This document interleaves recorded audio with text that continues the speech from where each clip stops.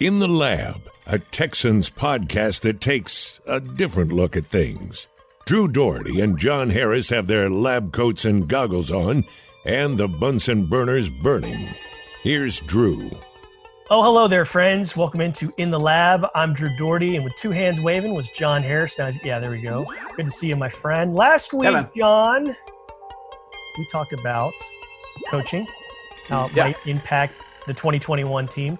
Today, this week, we're going to talk about which guys might be there at 67 overall, because you recently did a 66-player mock draft. And for those of you out there going, well, why the hell would anyone do a 66-player mock draft? Because the Texans are picking at 67. And you wanted to set the table for the folks out there to see who might be available. Well, you do a tremendous article, Drew, each and every week or each and every year, mock draft survey. And you go find all the different mock drafts. It's tougher, obviously, when you don't have a first-round pick. Even more difficult when you don't have a second-round pick. We at least had one at number 40 last year. And there are a lot of people that do two-round mocks, so you can at least get to that pick. Not a lot of people are doing three-round mocks and beyond. So your mock draft survey is limited this year. Yeah, it can be. So it's tough. And so I was like, a lot of people ask me, well, what are they going to do at 67? I'm like, well, okay, if this team at 32 does this and this team at 48 does this, and then this team from 57 trades up to 51. And then, so I said, you know what? Let me just do a 66 team or 66 pick mock draft and see who's available from 67 on down.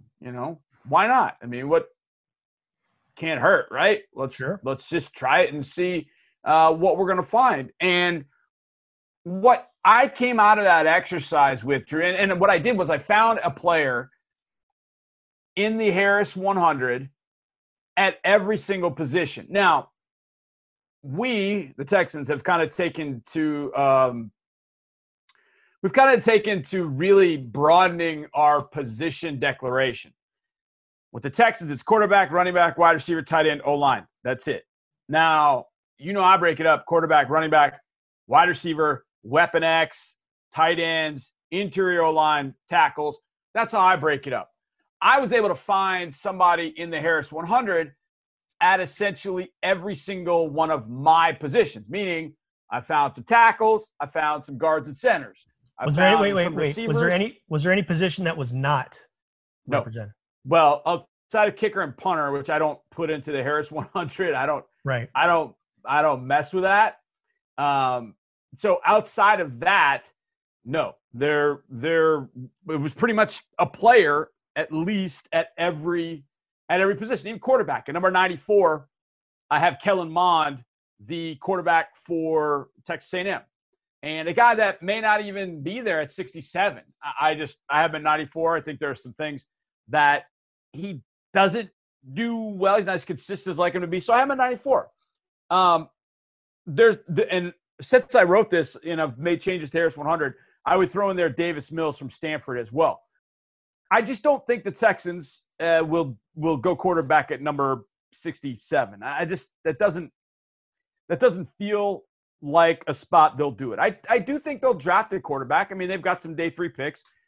And I do think they'll look at maybe a creative solution at quarterback, maybe somebody, kind of a Taysom Hill type, a Cordell Stewart type that's got some slash abilities, can do a number of different things. Maybe, who's to say? But where I have the most players remaining on the board, Drew, and I hesitate saying this because I don't know ultimately, because I have so many players there.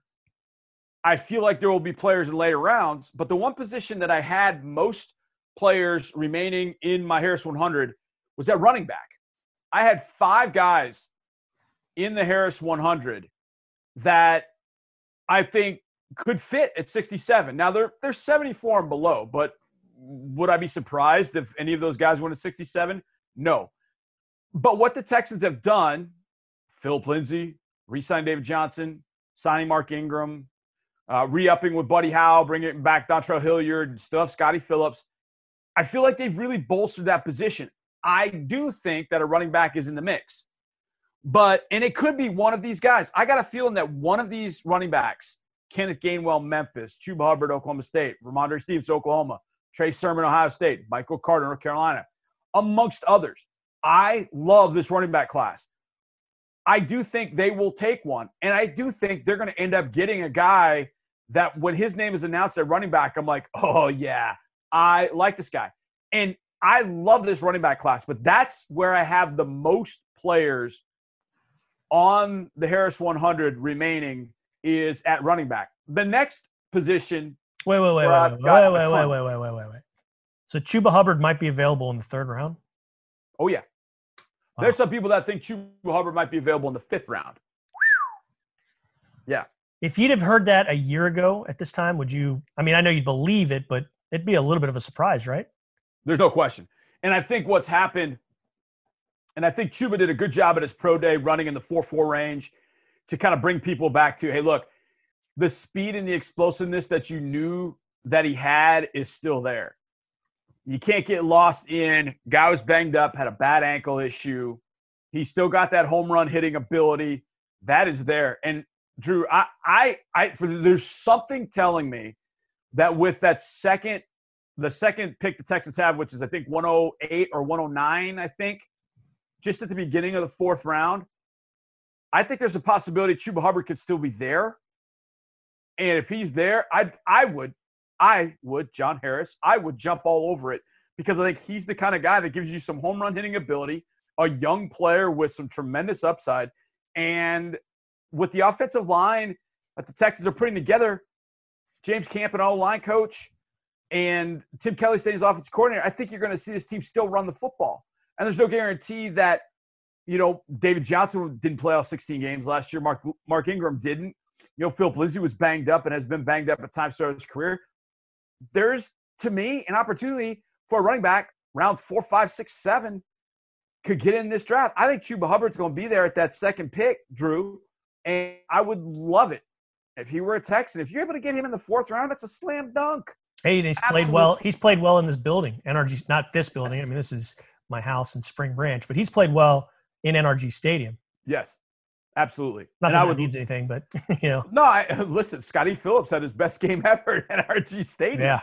The first game of the 2018 season. So I would love to see a guy like Chuba Hubbard. Thing about it with this running back group, Drew, and I did my TexAgs interview today, and we're going through top 5 at the position, and I feel almost I don't know the right way of saying it. I feel weird. It like gives me the heebie-jeebies. Like, hey, give me your top 5 guys. I'm like, but they all do different things. And there's so many of these guys I love. Even when you get beyond those guys I have in the Harris 100. I mentioned Chuba Hubbard. He's there.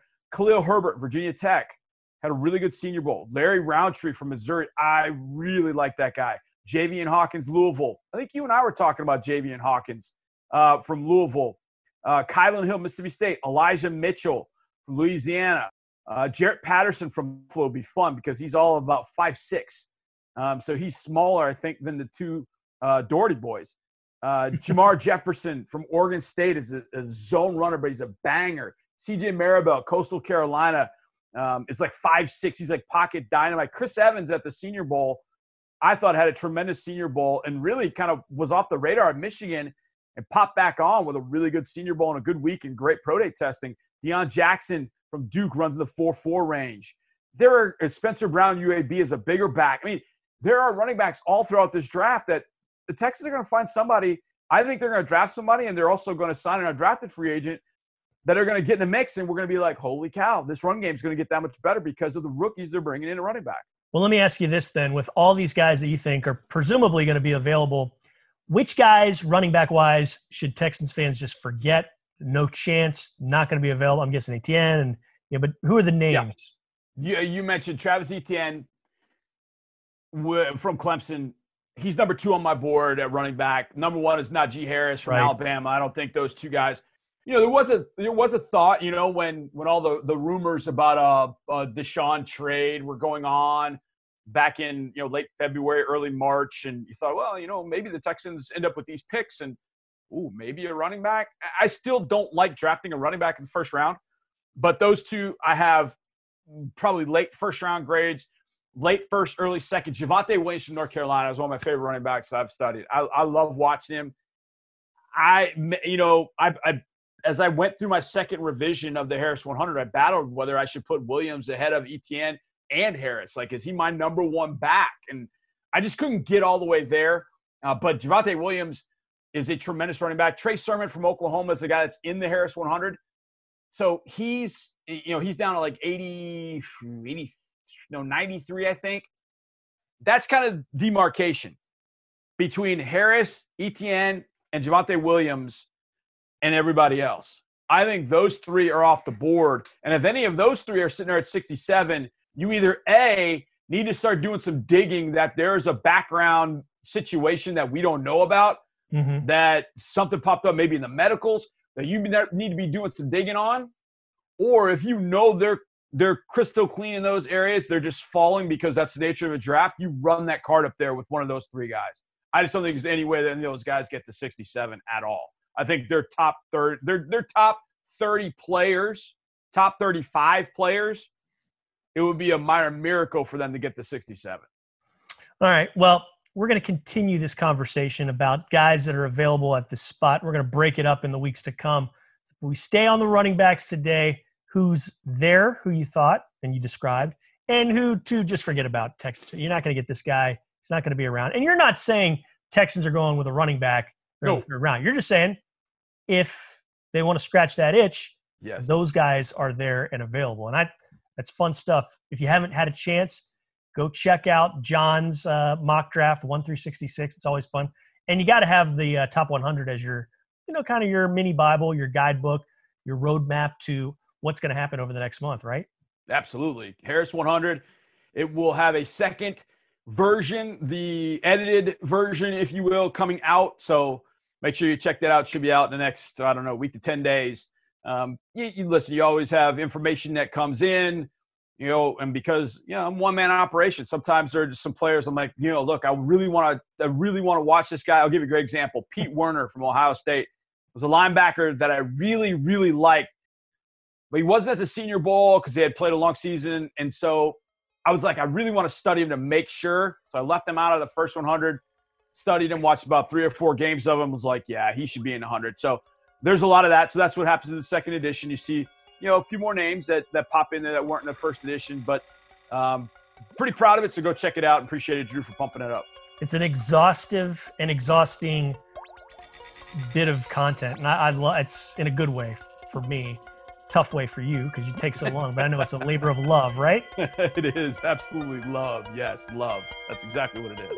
My man. All right, well, good stuff, John. We'll do this again. This has been In the Lab. We thank you all for listening.